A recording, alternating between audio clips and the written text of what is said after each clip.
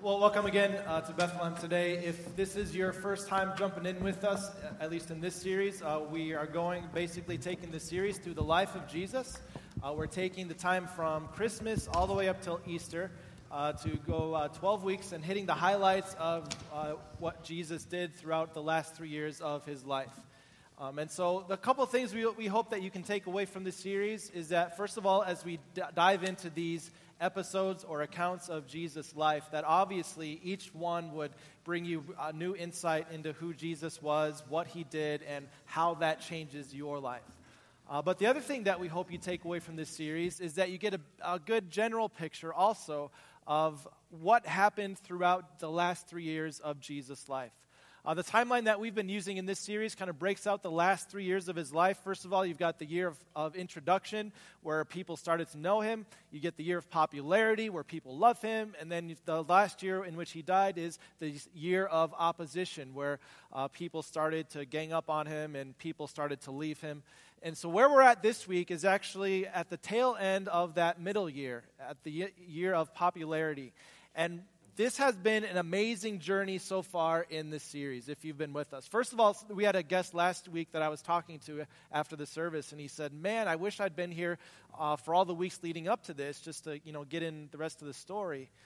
And if that's you, if you haven't seen parts 1 through 6 of this series, or if you missed 1 or 2, wish no longer for seeing them. You can go to our website, BethlehemLakeville.org, and go to the Messages tab and see all those there. You can even subscribe to our audio podcast, all these messages, and get this. Here's the reason I'm sharing this part.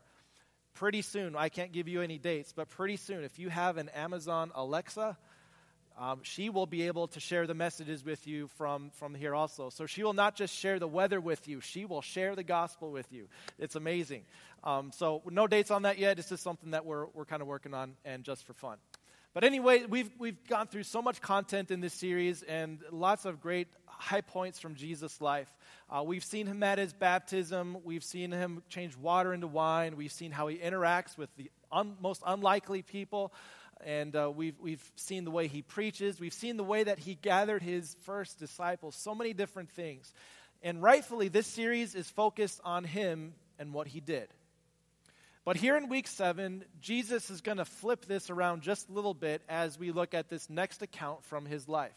And the question I want you to wrestle with today as we get started is simply this. We've gone through 6 weeks now of his life. My question for you is, what do you believe about Jesus? Who do you believe he is? What do you believe he did?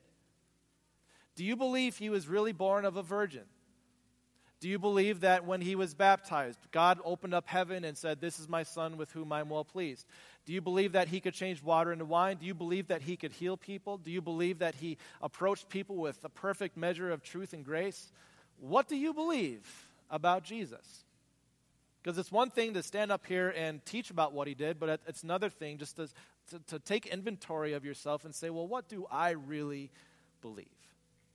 And what we're going to look at today invites you to dig down into this question and maybe find something a little unexpected. But there's really 2 parts to belief, 2 core things, 2 sides of the coin. The one side is knowledge. You can't believe something unless you know about it, right? You can't believe that the ice is thick enough to support you unless you've measured it or unless you've seen other people on the ice, right? We need knowledge. We need to have this data so that we can know what we're believing. That's part of it.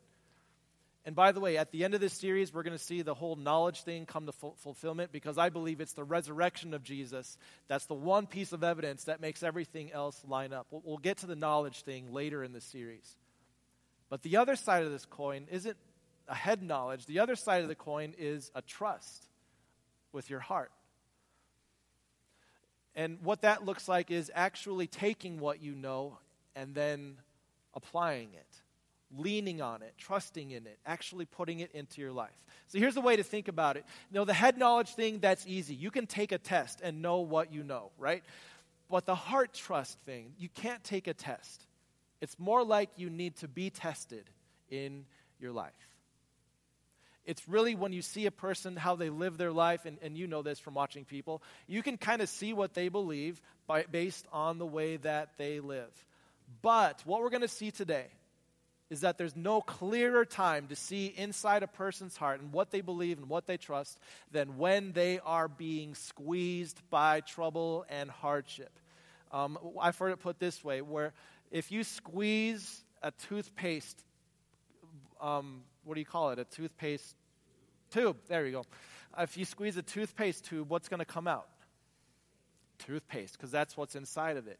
When you are squeezed by trouble and hardship, what's going to come out? Not toothpaste. No, not toothpaste. What's going to come out is what you've been having concealed in your heart. On a normal day, we can go through life and, we've got it put together. We're good people. We can be kind to our neighbors. But when those bad days come, when the storms hit, you know this from the people you work with and the people you live with. When the storms come, that's when you really see what's inside a person's heart. I put it this way, number 1 on your sheet. Every storm reveals some beliefs that your heart conceals. Different storms are different areas of life maybe reveal something that other storms might not reveal. But every storm, if it troubles you, if it moves you, it's going to reveal what your heart has been concealing on the inside. You know this from the people you work with and the people you live with. When those bad day comes, you're like, oh, I never saw this side of her. Or, my goodness, he's just so impatient. What's going on? And we all know this from kids. Like when they get no sleep, the toothpaste comes out everywhere, right? It's amazing what happens when they get no sleep. Every storm, every trouble just reveals more of what our heart conceals. And so if you really want to know what you believe, you have to do more than just take a test. That measures what you know. If you want to know what you believe and what you trust in, you have to see how you live through a season of storm in your life. As you think about storms, maybe one observation, one way I've heard it put is that everyone is either just coming out of a storm, in a storm right now, or headed into one soon. You see, in this world, there's no place you can go to be free from trouble and free from these storms that come up. It's just a matter of when and where they happen.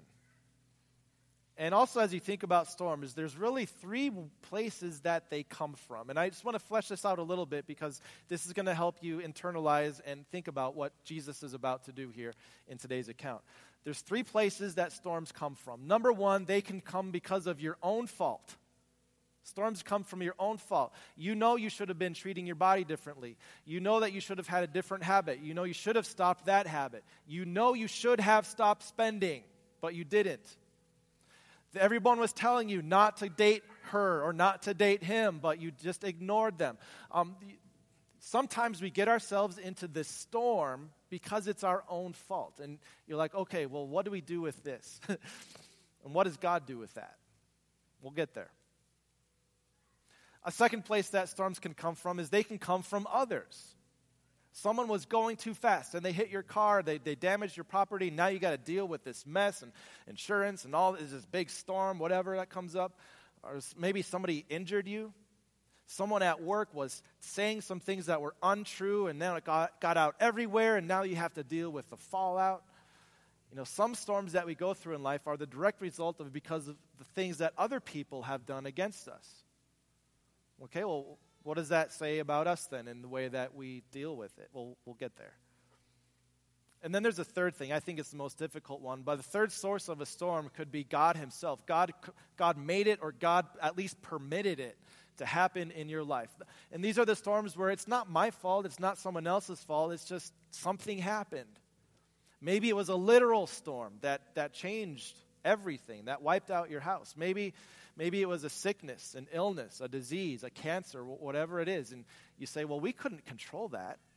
It was just something that God permitted. And again, as you think about where that storm came from, well, how does that determine the way you deal with it? And we're going to dig into all those things, but just keep this in your mind because I know that some of you today came here in the middle of a storm. And right now, maybe it's 1 or 2 of those things up on the screen that contributed to it. But as we get into this, I just want this truth to sink in because if you leave early, No one ever leaves early during my sermons, but if you leave early or if you're watching online and you can't finish to the end, I just want to let this truth sink in. This is what we're going to see play out today as Jesus engages in some of his disciples who are in a storm. And it's number 2 on your sheet here. Do not allow the presence of any type of storm cause you to doubt the presence of God in that storm. It doesn't matter if the storm was your own fault. It doesn't matter if the storm was someone else's fault. It doesn't matter if the storm was caused or permitted by God. Don't allow any type of storm to cause you to doubt that the presence of God in that storm. And the reason I want to let that sink in is because I want you to know that whatever it is you're dealing with, or maybe it's something from your past that you just haven't been able to reconcile with your faith, there is hope and there is peace. And we're going to see how, as we go into this next phase of Jesus' life, towards the end of his 2nd year, and we're going to see how he interacts with some people who doubted him, who even questioned him in the middle of a storm. We're going to look at Mark's account of what happened in one day in Jesus' life. In fact, as Mark records this, he was there, he was making observations, he was throwing in details because he had to record what happened this day. The section we're looking at in Mark chapter 4 starts off this way. Mark said, that day when evening came. And that day, as you look back through Mark chapter 4, that had been a really long day, a really, really long day. I said this in the first service, that I don't know how you teachers do it. Like, I know we have a lot of teachers that attend Bethlehem. I'm cranky if I have to teach 2 classes in a row. Right? Like, my energy is spent, my emotional energy is gone, I'm just crabby, I'm like, leave me alone. But teachers, you're up there like 8 hours a day teaching children, and you have the patience of, I don't know where you get that from, but it's just amazing. Now, what Jesus had been doing this day was teaching all day long, teaching crowds of people as they would come around him. He was also being confronted by people and accused of things. On that day, Jesus was accused of working for Beelzebub, working for the devil. On that day, Jesus drove out demons. On that day, Jesus healed people. It was a busy day, and now they're at the end of it. So Mark says, okay, it's been a long day, but at the end of that day, when evening came, this is what happened. Jesus said to his disciples, hey guys, we need to get out of here. We're spent. We need to leave. Let's go to the other side. And he was talking about the other side of the Sea of Galilee. And so it says, leaving the crowd behind, or dismissing the crowd behind, they took him along just as he was in the boat. So what seems to have been the case was Jesus was near the Sea of Galilee, and crowds came in, and what Jesus would often do is he would say, hey Peter, hey James, whoever has a boat nearby, let's just set out in your boat. The people will surround the coastline. This will be like our pulpit, our preaching platform. So Jesus was out in the boat, and he says, instead of going back to shore, instead of trying to make our way through the crowd or going down the aisle of the auditorium, let's just go backstage. Let's just go to the other side of the lake where we can recuperate and come back again tomorrow.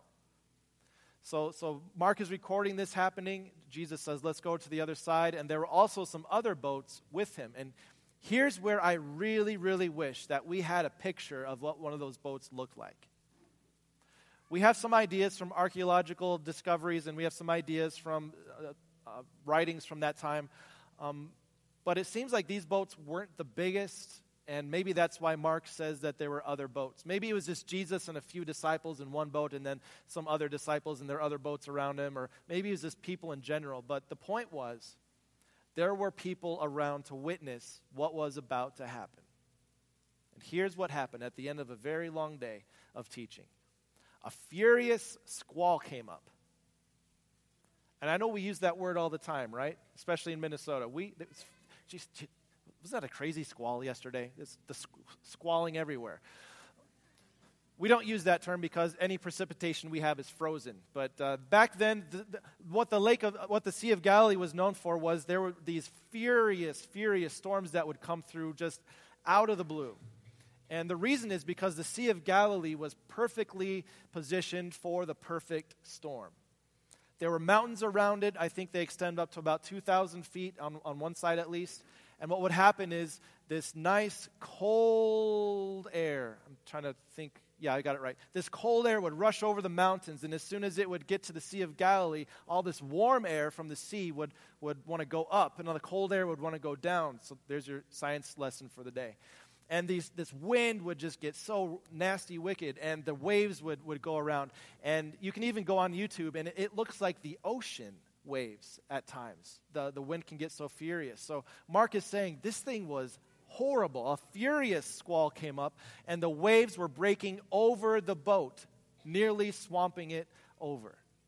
This was a bad situation, made worse by the fact that this was at the end of a long day, and everyone was exhausted. Perhaps no one as exhausted as Jesus, because what Mark records next is remarkable. Verse 38. Jesus was in the stern, sleeping on a cushion.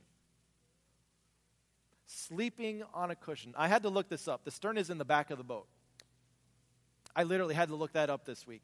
I do research to make sure I'm well prepared for what I'm preaching. He was in the back of the boat, sitting on a cushion, laying down on a cushion, sleeping. And again, here's where I wish we had a picture of what these things look like. Was it above deck, below deck? How big was it? We don't know. But what we do know is that Jesus was absolutely calm, even when everything around him wasn't. But the disciples were not. Jesus was sleeping on the cushion, but the disciples woke him up, startled him awake, roused him awake. They said, I'll go back one quick. They said to him, "Teacher, don't you care if we drown? Don't you care?" You've wondered that too. Especially if the storm was caused by someone else, or if the storm was allowed or permitted by God. You've stood up in the rain, looking at the storm, everything crashing around you, and you're like, "God, don't you care? Where did you go? Where are you? Don't you care about me? Why did you allow this to happen? Why me and not them? What's going on here?" And though Jesus was completely calm, you can see that the disciples were anything but calm. They were distressed. They were anxious, terrified. Don't you care if we die today? Is it of no concern to you? And probably what they were implying was, Jesus, you need to grab an oar and start rowing this boat to shore. You need to grab a bucket and start getting the water back where it belongs, out of the boat and into the sea. Jesus, you need to get us to shore. Don't you care? Are you just going to sit there and sleep while we all die? And don't we wonder the same thing sometimes when we go through storms? So what would Jesus do in this moment, right? Obviously, they trusted him for preaching. They trusted him to get demons out of people. They trusted him to do all these miracles. But on the sea, things were a little different. All of a sudden, as they were squeezed, what was coming out was not trust at all. So here's what Jesus did. We'll come back to this at the end too. So Jesus got up, he rebuked the wind and said to the waves. And isn't it interesting how that word is used, rebuke?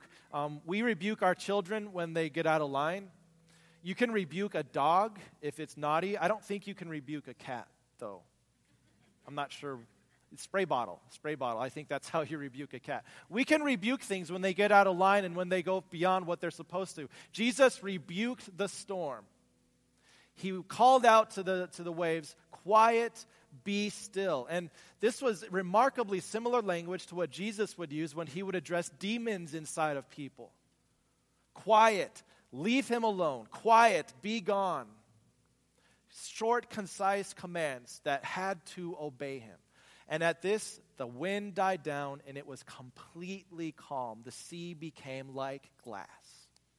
Wow. And once he had rebuked the wind and the waves, he then rebuked his disciples.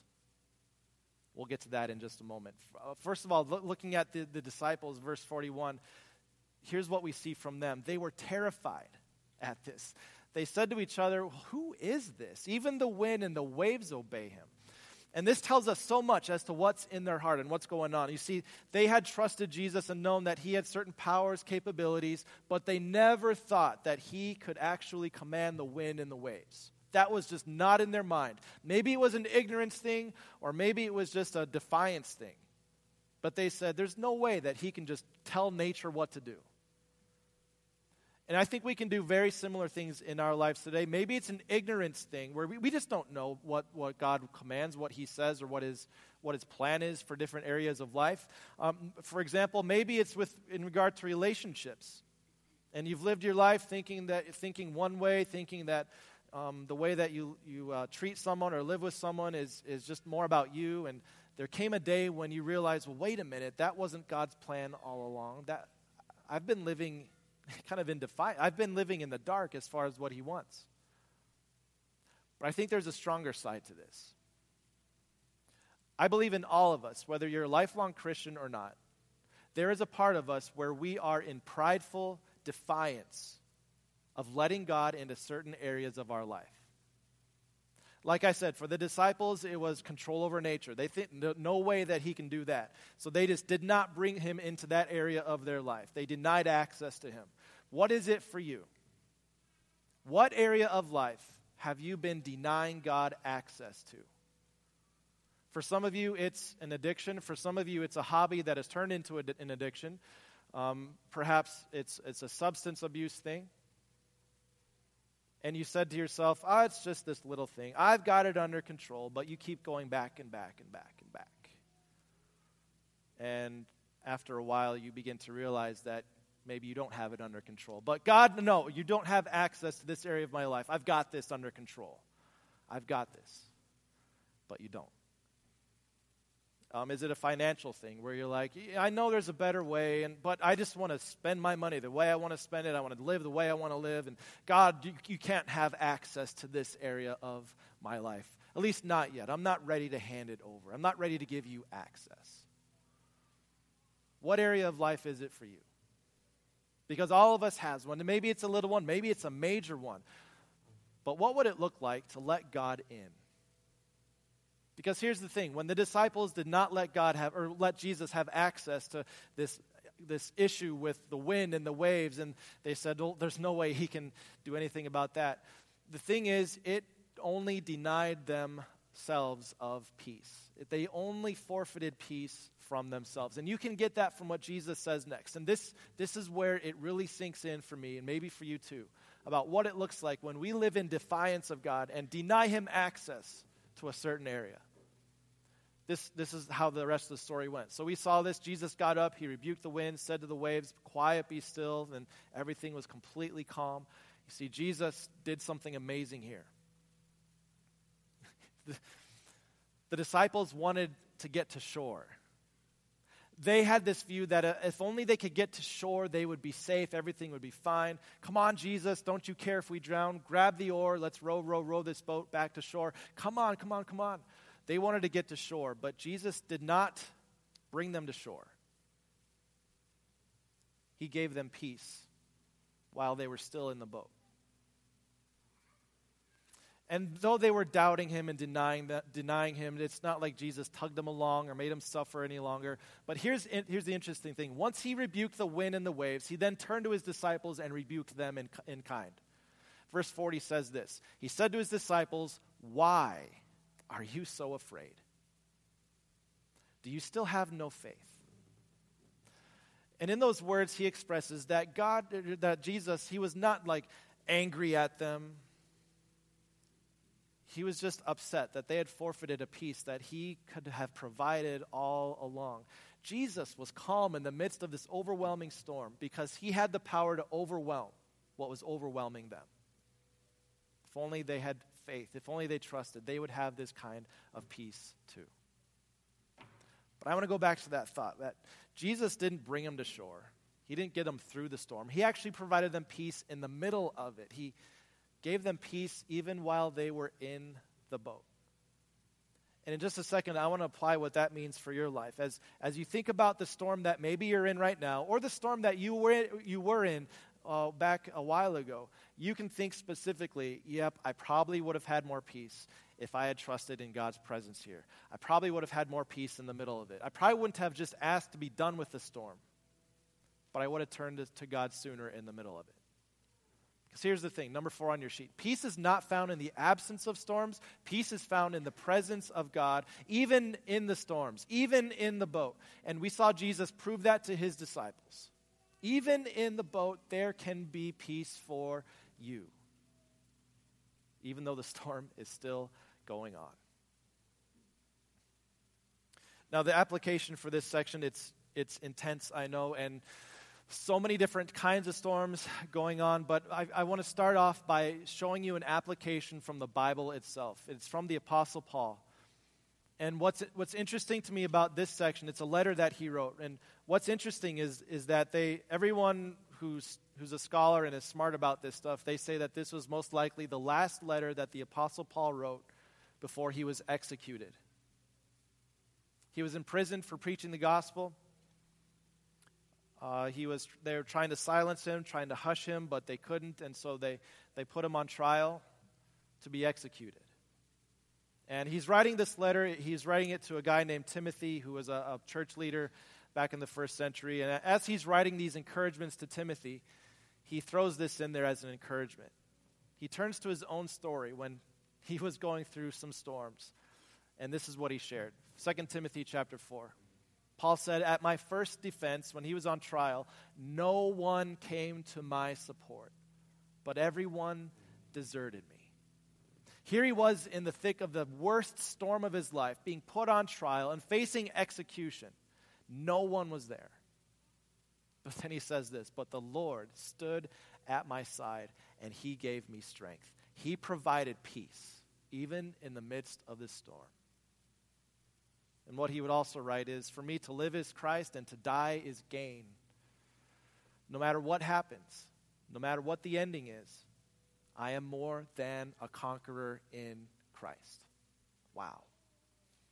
Peace, even in the boat. So here's how this ends for you. One quick thought here. No matter what storm you're in or what you've been through, the worst storms that you go through can be a gift if they make you depend on God, if they drive you to depend on God. And with that in mind, every storm has the potential to do that. Every storm. You go back to the beginning. Okay, well, the three different kinds of storms, there's some storms that we get ourselves into. And of those, we might think, okay, God's just going to let us flounder because it's our fault that we made the mess. We got to, sleep in the bed that we made, right? We have to figure it out. We have to clean it up. But here's the thing. Do not doubt God's absence or God's presence in the presence of a storm of your own making. Here's the power in this. You see, God does not abandon you when you make up a storm of your own doing and then you're suffering because of it. He is very much present with you. And here's the power of that. You see, when we're in a storm that's of our own making, quite often we think, I'm a failure. I'm no good. No one should love me. God must hate me. I have to clean up my life if anyone's going to accept me. And God steps in the presence of that storm and he says, "Child, you are not a failure. You are a redeemed child of mine. You are my son. You are my daughter. And your identity is not failure. Your identity is more than conqueror.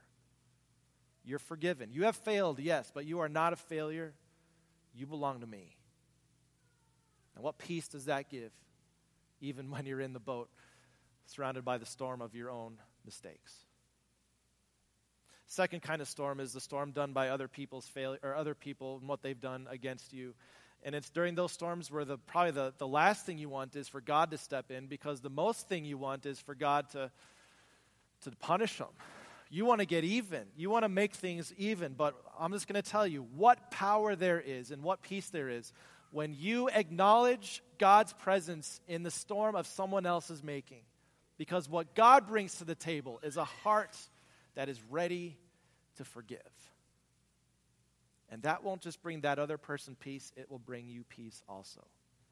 Acknowledge his presence, even in storms of other people's making. But the last one, I think, is the toughest. What about the storms where God was responsible, or at least God permitted the storm to happen? Things were beyond your control, and God let it happen. Like, how could you actually believe that God has your best intentions in mind when he let that happen? Why did it happen to me? Why is this storm over me? And not them, not her, whatever.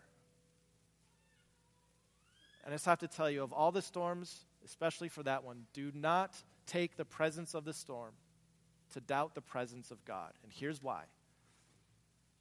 You see, when Jesus came, we're going to see this in a few weeks, when Jesus came, he came so that he could enter the absence of God, so you would not have to. You and I get this wrong all the time. We go through storms, no matter what kind they are. We doubt God. We say, "What are you doing? Where are you? Don't you care about me?" And we just react with this sinful nature. But Jesus came and he took on our storm. And if you want to know what the absence of God looks like, look at the Garden of Gethsemane the night before Jesus died, when he was on his knees in prayer saying, Father, Father, this cup is going to overwhelm me. If there's another way, let's do that. But if not, I'm willing. And if you want to know what the absence of God looks like, look no further than the cross where Jesus was hanging and the darkness that surrounded the land. Because it was on that cross that God could not stand the presence of his own Son, because his own Son had accepted the sin of the world and the sin of you, the sin of me, the doubt that we take into our storms. He suffered the absence of God so that you would not have to. And that's why I'm so adamant with you today that when it comes to the presence of a storm, don't make that lead to doubt in God's presence. He's very much there with you. So to wrap this up. Start of the opening question we started with. So what do you believe about Jesus? What do you believe about Jesus? Well, some of you have renewed your faith, you trust your confidence in him today, but some of you maybe are still quite not sure about what this all implies. And so let me just turn around the question a different way. Not what do you believe about Jesus, but what does Jesus believe about you? You see, he believed that your soul was worth enough to die for. He believes that you are valuable enough that he wanted to redeem you. And he knew the full outcost. He knew the absence of God and how he would suffer through that. And what Jesus believed about you, even to this day, is that you are way too valuable and way too loved by him just to let you be alone in a storm. He is with you. He is with you. And his presence, when you recognize it, it brings such peace, even if you're still in the middle of the boat. Let's pray. Dear Father in heaven, every life is different. No two storms are alike. And all of us, I think, to different degrees, wrestle with the things that have happened to us, either because of our own fault or someone else's fault, or just something that you decided to permit. I pray that no matter what it is, we would see every storm as an opportunity to drive us to depend on you even more in our life. And when those seasons come, surround us with the right people who can remind us that though the storms may be present, we don't have to doubt your presence ever, because you sent your Son to endure your absence so that we could be with you forever in heaven. Let that be our joy, and give us the wisdom, give us the understanding to know what to do with this as we apply it to our lives and as we go out from this place. But let us go in peace. We pray all those things in Jesus' name as we also join in the prayer he taught. Our Father, who art in heaven, hallowed be thy name. Thy kingdom come, thy will be done on earth as it is in heaven. Give us this day our daily bread, and forgive us our trespasses, as we forgive those who trespass against us. And lead us not into temptation, but deliver us from evil. For thine is the kingdom, and the power, and the glory, forever and ever.